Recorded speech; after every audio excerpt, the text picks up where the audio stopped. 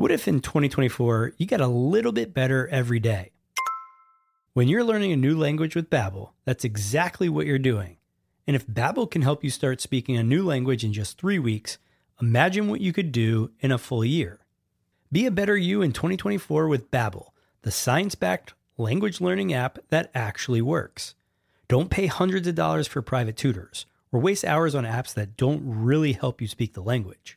Babbel's quick 10-minute lessons are handcrafted by over 200 language experts to help you start speaking a new language in as little as 3 weeks. Babbel's convenient courses are helping me learn real-life conversation skills in Spanish. It's getting so easy to learn how to order food, ask for directions, or speak to merchants. Studies from Yale, Michigan State University, and others continue to prove Babbel is better. One study found that using Babbel for 15 hours is equivalent to a full semester at college. Babbel has over 16 million subscriptions sold. Plus, all of Babbel's 14 award-winning language courses are backed by their 20-day money-back guarantee. Here's a special limited-time deal for our listeners. Right now, get 55% off your Babbel subscription, but only for our listeners at babbel.com/SPP. That's right. Get 55% off at babbel.com/SPP. That's spelled BABBEL.com/SPP. Rules and restrictions may apply. This episode is brought to you by Harry's. I love this company not just because it makes me think of Harry from Dumb and Dumber, but because they make awesome shaving equipment. Quality craftsmanship, simple design, modern convenience. Don't overpay for a great shave. A podcast where we talk to smart people, but not necessarily done by smart people. That is an awesome question. This one goes down probably on one of my top 5. Hey, I like nutrition. I like to eat food. This is the coolest thing ever. We're going to do this forever. I wish I paid more attention in that class. You know, I'm going to be honest, I don't understand that. As a man, I don't get it. Welcome to smartpeoplepodcast.com. Welcome to Smart People Podcast, conversations that satisfy your curious mind. This is Chris Stemp. And this is John Rojas. John geeked out again today. Yes. Although I have to admit, I really enjoyed it. Today we interviewed Tony Stubblebine, who is the co-founder of Lyft app, which is an app that at first glance, when John explained it to me, I didn't think it was too exciting, but it's one of the only apps that makes a change in your life. So hats off to Tony. Yeah, it's amazing. Hats off to Tony and his entire team because it's changed my life. I talked to Tony about it in this episode. I've made some of the best habits this year in 2014 because of this app. I had a renewed energy and using the Lyft app. It has. And I just don't want to break my chain. Even when I was in New York, for that comedy show, I was doing coding in the hotel so I could do my write code. You know, but I think one of the most unique things about this podcast, podcasting in general, people like Tony, entrepreneurs, we only talk about Lyft app here for, 6 minutes out of the 40-minute or 35-minute interview. Tony is a wicked smart guy. And I mean, he was the 6th user of Twitter because he worked at Twitter he said the guy that worked below him at one point was a CEO of Twitter, right? Isn't that what he said? That's exactly right. I believe it was Evan Williams. Oh, yeah. And so he talks about how he got funding, but we also talk about behavior design. So your cognitive budget, how many decisions you can make on a daily basis. He's really, as he describes himself, a human potential nerd. So Lyft is just part of it. If you're not an app guy, believe me, this is a fantastic. How many sound bites did you write down in this episode? 8, 10? 10. Easily 10 sound bites, just writing them down as he was saying. I was like, oh my God, that's another one. That's basically the whole episode. It's beautiful. It makes our job so much easier when putting out quotes. So head on over to smartpeoplepodcast.com. Tell us what you think. Also, check out chrisstemp.com. We've got new stuff up there all the time, the podcast and all that good stuff. John, what else you got for them? Go download the Lyft app on iOS or Android. Here you go. Tony Stubblebine.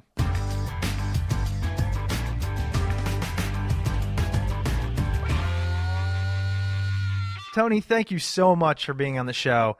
There's so many topics we want to cover with you because the things you write about are so fantastic. Obviously, Lyft, which you created, is amazing. But first, we tend to do on the show is we want to get an idea of your background, kind of what got you to where you are to create Lyft. What drove that? Sure, guys. Yeah, I'm excited to be here. Yeah, I feel like Lyft and my background are sort of, in my head at least, very similar in that I've always just been interested in getting better. In that, like, there's two things in my background that are, again, probably a lot of people would think are very different, but to me are very much the same, is that, I was way into sports growing up, but I was also way into Dungeons and Dragons. And but they're both identical because they're both about improving. Like in Dungeons and Dragons, you're always leveling up. You're always trying to make your character more powerful, right? And it's the same in sports, right? It's like you're practicing all the time in order to be better. And so when I started my career, I was just constantly on this, this quest to have a more fulfilling career and, more importantly, to have more impact. So I started working for kind of the corporate world, and I really could see pretty quickly that they would pay me well, but that I really wouldn't do any work that mattered. And I worked my way into the startups. This is the fourth startup I've worked for, and the second that I started myself. Definitely I had good experiences. I was part of the team that spun Twitter out. So I'm like the sixth user of Twitter, and that's far and away the biggest success that I've ever seen up close. But at the end of the day, I just really felt like I was spending a lot of effort working on things that didn't matter to me. And so when it came time to start this company, I was like, all right, I'm not going to fool around anymore. I want to do the most important work that I could ever even imagine. And to me, that's helping people achieve their goals because there's so much good that comes from that. Wow. There's so many things swimming around in my mind because I was thinking, all right, let's dive into Lyft. And then when you mentioned Twitter, but now we can dive into Dungeons and Dragons. Well, That's what you've probably been hoping to. Okay, that one actually didn't cross my mind. Hey, they had a second Dungeons and Dragons related episode on Community just the other week. So oh gosh, getting mainstream. That's right. Yeah. It's making a comeback. Exactly. And then I was thinking about Twitter, and then the last part. So first, tell me about what that was like being part of, the sixth person on Twitter. How about this? What was it like, and what's it like now that everybody's on it? Yeah, it is kind of crazy. I think I just celebrated my 8-year anniversary on Twitter. I think I celebrated my 8-month. No joke. Yeah, right. And so it changes so much during that period. And what you really see is a lot of people who, seem normal to you at the beginning are now incredibly famous and well-known. And so that was interesting to me. My boss at Twitter, went on to be one of the CEOs at Twitter. And one of the people that worked for me was also briefly the CEO of Twitter. And, it's like they're on the cover of magazines. Wow. But at the end of the day, if you get a chance to hang out with them behind the scenes, they're just normal people. To me, that's almost the most interesting thing about really successful people and about the really successful people that I've had the opportunity to be around is that they're normal people that had a not normal experience, right? So their fame and their success is based on something that, they did differently than other people. But beyond that one thing, they're just people. And, a lot of times if you don't know that, if you don't get to meet these people, if you've never met a Steve Jobs, he probably looks very heroic and like something that you could never personally accomplish. But I bet a lot of us, if we put the effort in and we're in the same situations, would accomplish really great things as well. And so I feel like the mission of Lyft is to take these stories about how people got where they were and make them accessible, essentially to distribute that practice out to the rest of the world. And there's a quote from one of the Twitter founders who I also worked with at the beginning there, Biz Stone. He goes, it took me 10 years to become an overnight success. And I just love that quote because it's so true for everyone that you talk to that's really successful. Everyone. I hear that time and time again. There's no such thing as a success, overnight success. And what is sad is, that's what's become the goal in our society because of the fast companies and the Incs and the, all these magazines. But people think that it happens quickly. And then when it doesn't for them, they get really frustrated. It never occurred to me until you just said that, what a terrible name Fast Company is. Like, Yes. I think I cannot like disagree with the concept more than that. Like, I feel like now I have to boycott Fast Company. I think you should, It's like, honestly. it's so far away from what I know the truth to be. Right. Well, that's perfect, actually. And I want to talk to you about Lyft, getting to create Lyft. So going from your startups, Twitter, which had success, and saying, you know what, I'm going to work on what matters most to me is something that really hits home for both John and I. Now, what made you realize you can make this leap and this is where you were going to go? You know, a lot of entrepreneurs, especially if they've started multiple companies, they talk about the lessons they learned in between each one. And when I started my first company, I really didn't have any idea what I was doing, but I swore to myself I was going to make it successful no matter what. So that was my mission. Don't fail. And, you know, a lot of people talk about their real like high level missions, but honestly, I really wasn't thinking much more beyond that. And so I built a little software product. I tried to find some customers. I ended up finding actually a lot of customers who were running conferences. And for 3 years is this incredible struggle not to fail. But by the fourth year, I'd built up enough business and enough of a team that the team was running the entire business on my behalf. And I was making like enough money that I was splitting my time between New York and San Francisco and then barely working. I mean, that's basically the ideal lifestyle business, Yes, right? yes, that's I mean, what I want. I should have been so proud of myself. But it turns out like that spare time gave me time for self-reflection. And the two things that really stood out to me were I don't really like leisure. Apparently, I like to work. And two, I really didn't want to spend the rest of my life becoming the world's expert in conferences. Like, I liked our product, I liked our customers, but that's not my, you know, authentic mission in life. And so I just said, like, I'm going to keep working, but I have to do it on something else.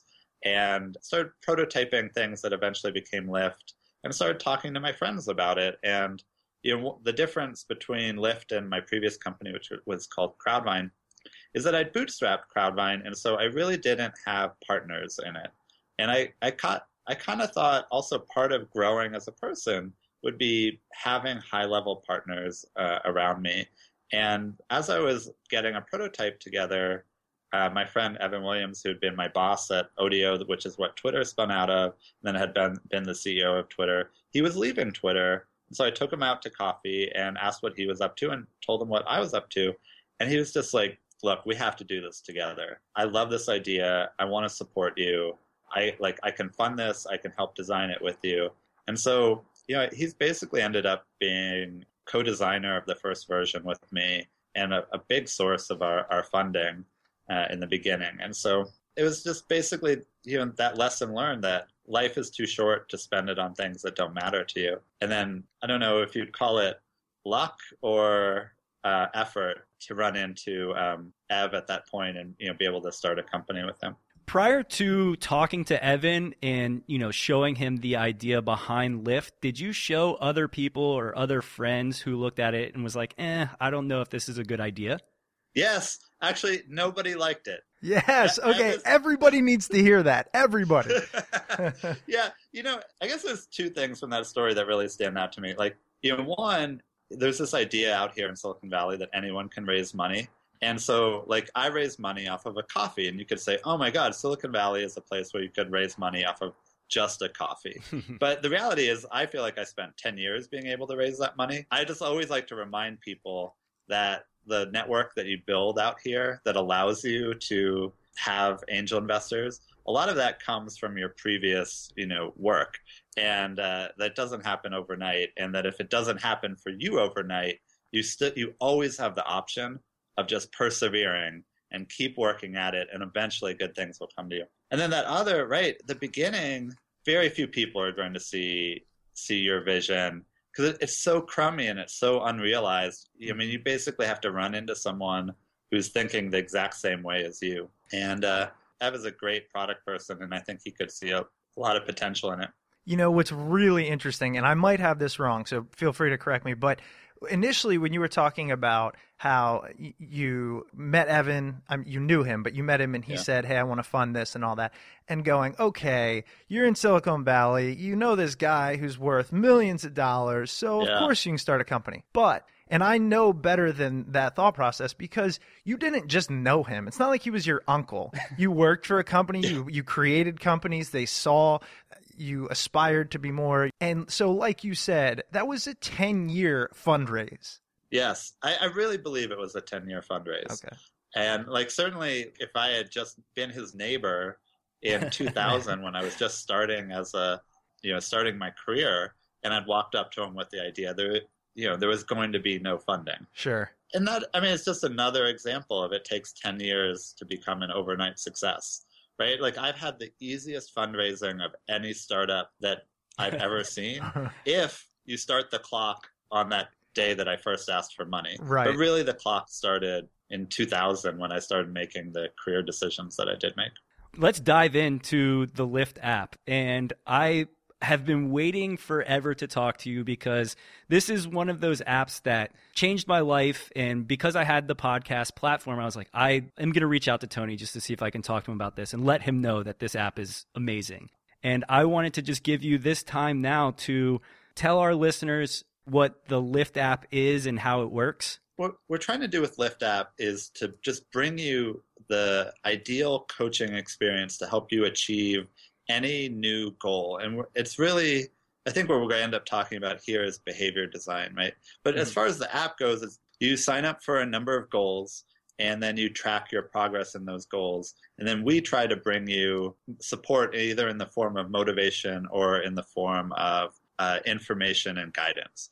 And so that information and guidance can sometimes come from an actual coach, or it can come from the community, or sometimes you don't really need it because your goal is obvious how to do it. You just want to have the accountability to keep up with it. And that's where the tracking comes from, is like tracking just keeps you in touch with, are you doing this or not?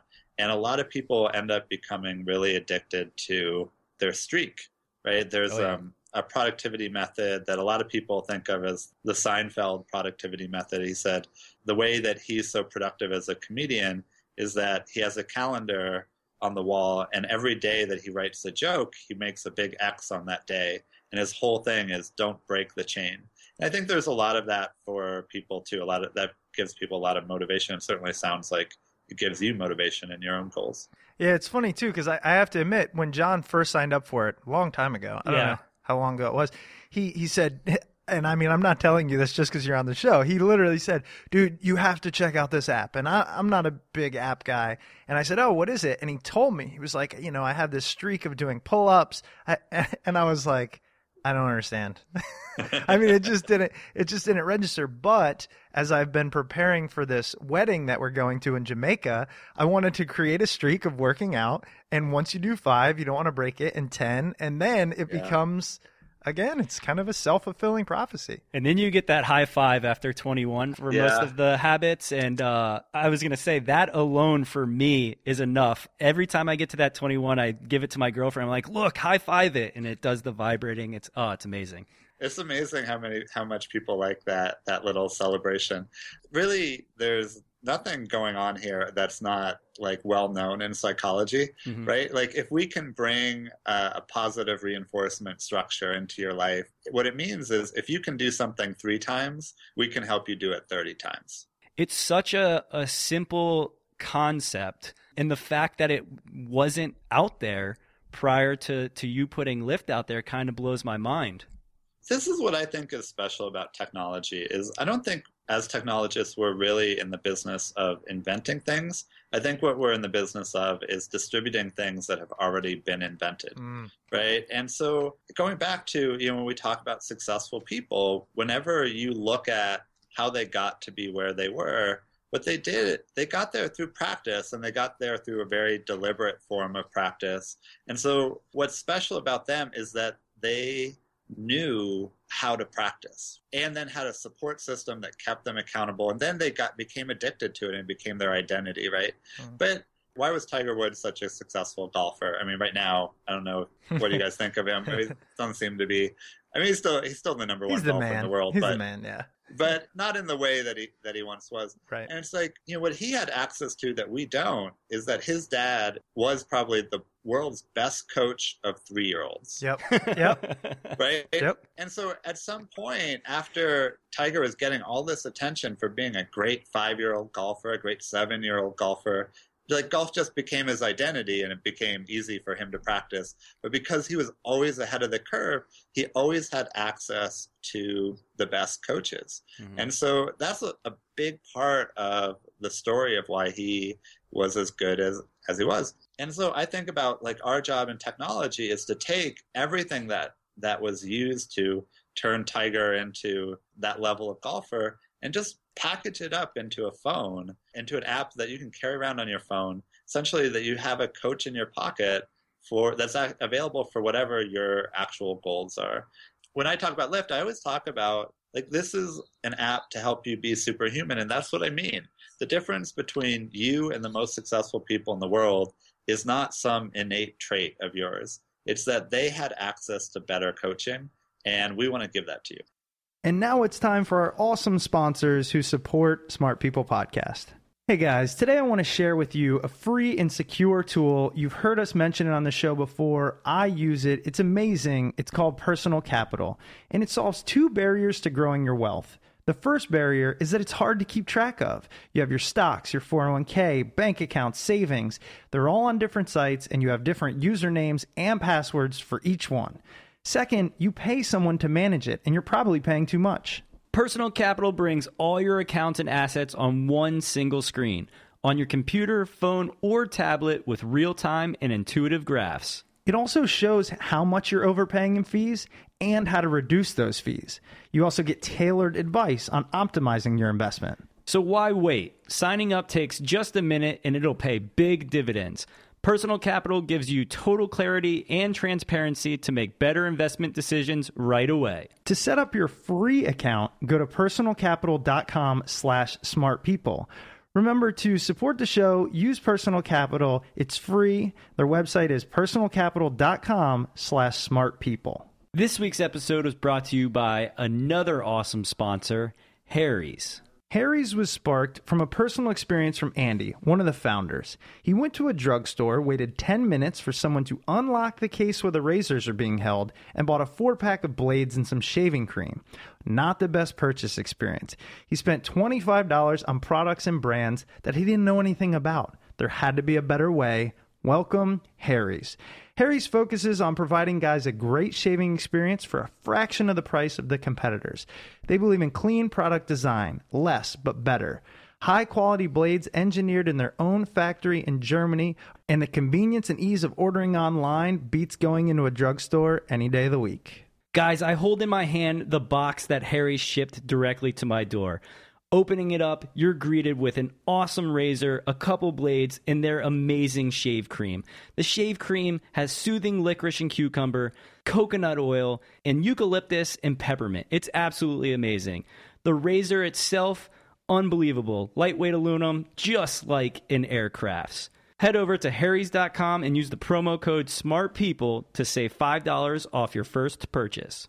Have you heard of or read the book Talent is Overrated? Yeah, I love that book. Yeah, so as soon as you mentioned the thing about Tiger, I was like, talent is overrated. It's an amazing book, and it taught, the story behind Tiger I knew because I'm big into sports, but the one that really stuck out to me was Mozart. Yes, his dad is a music teacher. Yes, his dad's a music teacher. He sucked for a long time. Mozart was not that good, and he just tried hard, and then at 21 or whatever it was, 18, he did his first thing, and everyone loved it, and they were like, where'd this kid come from?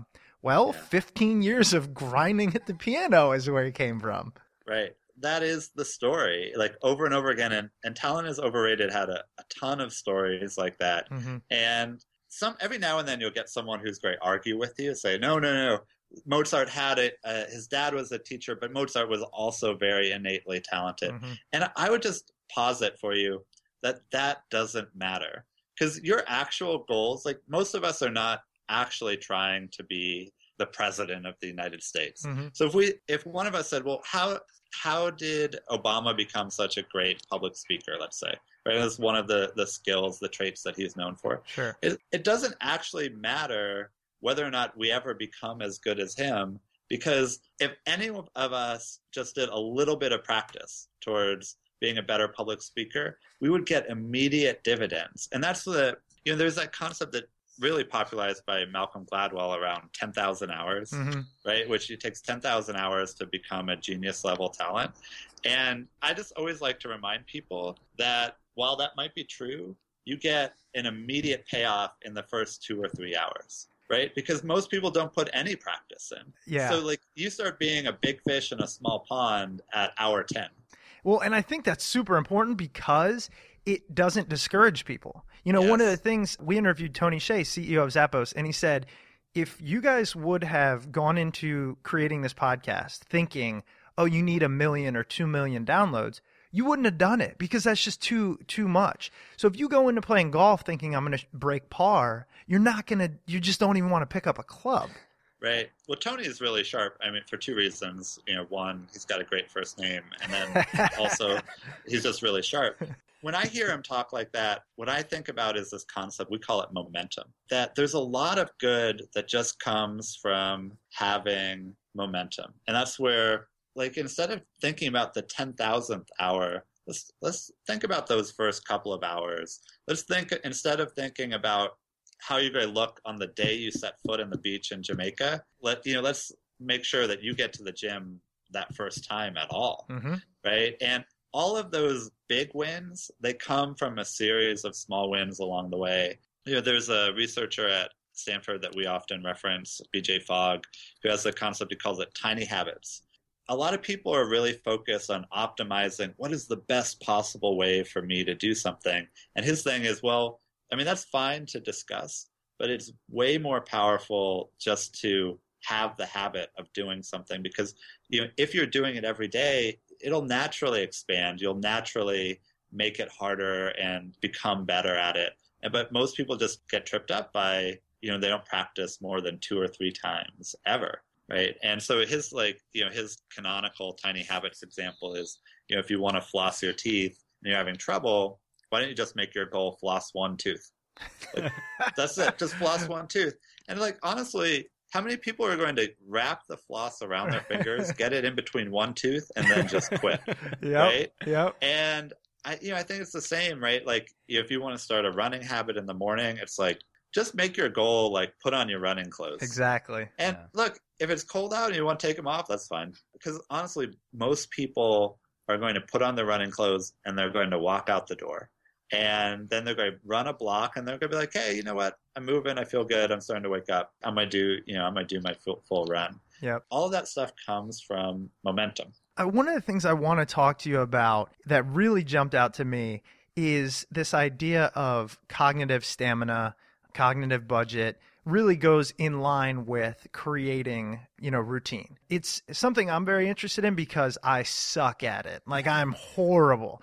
And specifically on cognitive stamina. So could you first kind of explain what that means? Yeah, there's 2 ways that 2 sides to looking at your own success. One is, well, what are all the things that you have to do to pick up a single behavior? That's the BJ Fogg world. That's the very operant conditioning kind of world. But then it's, how do all of these behaviors add up into who you are at the end of the day? And one of the frameworks that I found that's really useful is there's been research recently around decision fatigue. And basically what it says is that you only have a certain number of decisions that your brain is really capable of doing throughout the day before it gets tired and you start to get really lazy. And there's a great study of parole judges in Israel where they actually found that your chance of being paroled went down later in the day, presumably because the judges were getting tired, which is such a horrific idea, right? Yeah. You have the 5 p.m. parole, and it's like, no, let's reschedule tomorrow at 9. Yeah. But so, what stands out to me also, besides the horror of that, is that these judges are presumably highly trained, very professional people, and yet they can't help but fatigue throughout the day. And so, when we talk about cognitive budget, we say, all right, why don't you frame your whole day in terms of you have a certain number of decisions that you can make in a day. And one way that you can have more decision-making ability for the things that matter is to simplify the things that don't matter. And the best example, or the most famous example of this, is Steve Jobs and his black turtleneck. So when I got dressed today, I looked at my closet and I realized that all of my work shirts are like at the laundry. And so then I had to decide, okay, well, what is acceptable for me to wear to work today? I don't have any in-person meetings.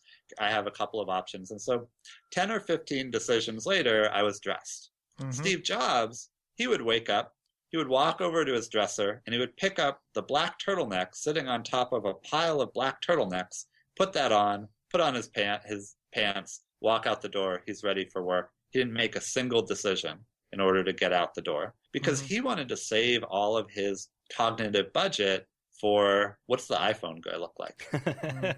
Way more important than what he looks like.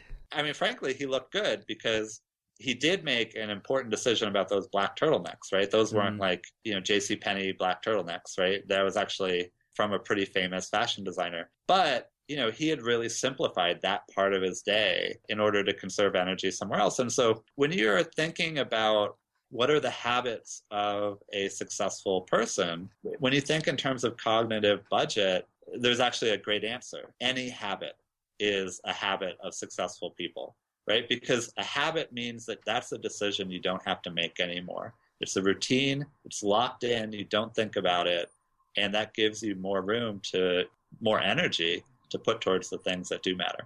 The reason I love that is because, as John and most people in my life know, I sleep a lot and I'm tired a lot. And it took a long time for me to realize, I think it's because I do so poorly with my cognitive budget. We interviewed Tony Schwartz, who heads up the Energy Project, and I talked to him about this. And he said, you're probably honestly just thinking too much throughout the day when you don't need to be thinking. It's exhausting. I mean, I'll think about ideas and companies and how my conversation with this person just went and what impression did I leave and all this stuff. And it really, until somebody explained it to me and then reading what you've written, I didn't realize that that's probably a large source of it. And so I need to streamline a little bit more of my life so that the things, as we all have, that are important can receive more of my attention. I think that's exactly right. It makes sense to me. And, the thing that I did for myself is just I kind of made an inventory of my day and then circled the things that could be really simplified because they don't matter. And, what you wear is a good one. A lot of people start thinking in terms of a work uniform once they think this way. When do I have meetings? It was a big driver for me to have a virtual assistant. So, because I thought, why do I make a lot of scheduling decisions? That doesn't make any sense. Why don't I just decide that I'm going to have all my meetings in the morning and then make that single decision and then have someone else actually slot people in? And so a lot of changes like that, I personally felt played a big role in my own energy throughout the day, and I could see it working for you. Yeah, well. No, that's why I'm glad you mentioned that, kind of the idea of map out your day a little bit, because the next question I had for you was going to be, I don't even know what to organize. I don't know what to try to make a habit, and I was going to ask you how to do that. And then you said, kind of look at your day. I mean, see what you do and just try to streamline it almost. A lot of productivity coaches that we work with are very focused on the morning. That makes sense from a cognitive load perspective, right? Because if you're exhausted by the time you get home, changing your habits in the evening aren't going to do anything, right? Because one, you're not going to be very successful because you're already exhausted.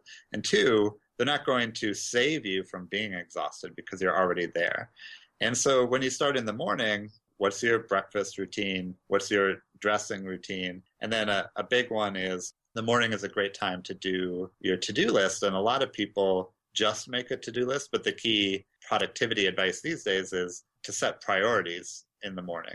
One of the ways that you get exhausted is that you do a bunch of easy, low-hanging fruit, but don't really matter kind of tasks in the morning. Mm-hmm. And then by the time, your day is like getting towards the end, you've already spent all these decisions on the things that aren't that important for you. And so using that morning time to, first of all, simplify so that you don't, you're arriving at work with all of your energy, but also to prioritize so that you're putting all of that energy towards the things that matter.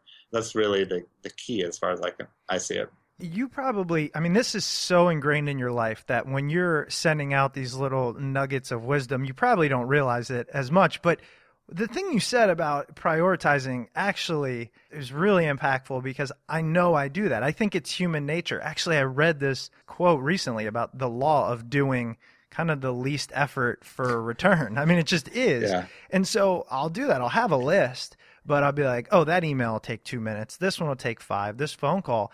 But then 2:00 rolls around. I've done 40 things, but there's that one looming hour-long task. And then I just get pissed because I don't have the energy to do it. Right. I know it's so funny that we judge our to-do list based on how long things will take rather than how much they matter. That's true. Yeah. I don't know when we start getting trained to think that way. Maybe it's part of school, right? Like that idea that, you just got to do your homework whether you want to do it or not. And I think that gets kind of driven into you. And so when you get to work, you just think, oh, I just got to do all of the work no matter what. Anyone who started their own business, one of the shocking things is what a big divide there is between the things that don't matter very much and the things that matter a lot. Oh my gosh, I know. And so for me, right, raising money, that matters a lot. And hiring people, that matters a lot. But, having a random lunch with someone, it's fun. I like it, but I don't need to spend my whole week meeting strangers, right? Right. Every now and then it pays off a little bit, but in no way does it pay off as much as the people that I hired to work here. I don't know any place that trains you to think that way, except, basically running your own business where that puts this fear of failure in you that's so strong that it's enough to shake you out of, your old way of thinking. Another great point. Well, I know we're coming up on our time here. The last thing I really wanted to ask you was, where do you see kind of Lyft going? Are you more concerned with expanding that, or are you looking at other things? Kind of what's in your future? So we're in this transition between our first version and our second version. And so I'm focused on getting the second version of Lyft out, where the first version is very habit focused and the second version is much more coaching focused. So in a habit, we can support someone who already knows how to do the habit, because it's just a matter of they do it once and we kind of reinforce them to keep going. But what if you don't already know how to do that habit? Like if you wanted to pick up a meditation habit, but you don't know how to meditate, right? I think that's where we want to get the experience and advice into the app so that we could take someone who maybe doesn't know how to eat right or doesn't know how to work out or doesn't know how to meditate and get them all the way from learning how to actually being an expert. It's already how I describe Lyft, that we want to be a coaching platform for every goal. And, it's going to take a while, right? And that's what I'm committed to doing basically, from here on out, because I think there's this constant improvement in the advice that's given to people. And it's Lyft's job to find that advice and then deliver it to the people that need it. That's so awesome. And Lyft truly is one of the best apps. It's the app that I use every day on my phone. Amazing. It's fantastic. And again, thank you so much for talking to us about Lyft and all the other stuff that we talked about today. I wanted to give you an opportunity real quick to plug anything that you've got going on, whether it's your Twitter, where you write. I know you write on Medium, but can you tell our listeners where they can find all the information that you put out there? I think the main thing is to either follow us on Facebook or Twitter. We're Lyft app on both of those. Obviously, download the app. You can just get it from our website, lyft.do, and we have it for iPhone and web and Android. So most of your listeners should be able to use it. That's where I would start. But the difference is there's the app that help you with your goals. But if you're just wanting the advice and the research that we do, you can get those from our Twitter and Facebook accounts. Awesome. Thank you so much, Tony. Chris, John, thank you so much. This was super fun. Hope you guys enjoyed that fantastic episode with Tony.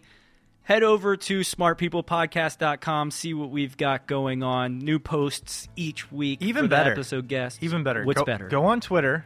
Yes. And tweet anything that you found specifically interesting. Like, what if they tweet their soundbite? We should start doing that more often. People do that. Tweet it to us. Make sure you include @SmartPeoplePod. Yeah. Okay, yeah, let's do that. If you have a quote that you want to see quotified on like Twitter or Facebook, tweet @SmartPeoplePod. Let us know. I'll go ahead and throw together an image, tweet it out there, and I will credit you with your Twitter handle. And Lyft app, they are very active on Twitter. There's a good chance they will retweet it. So again, expanding your reach, expanding your knowledge. That's what we do. Drop the mic. See you guys next week.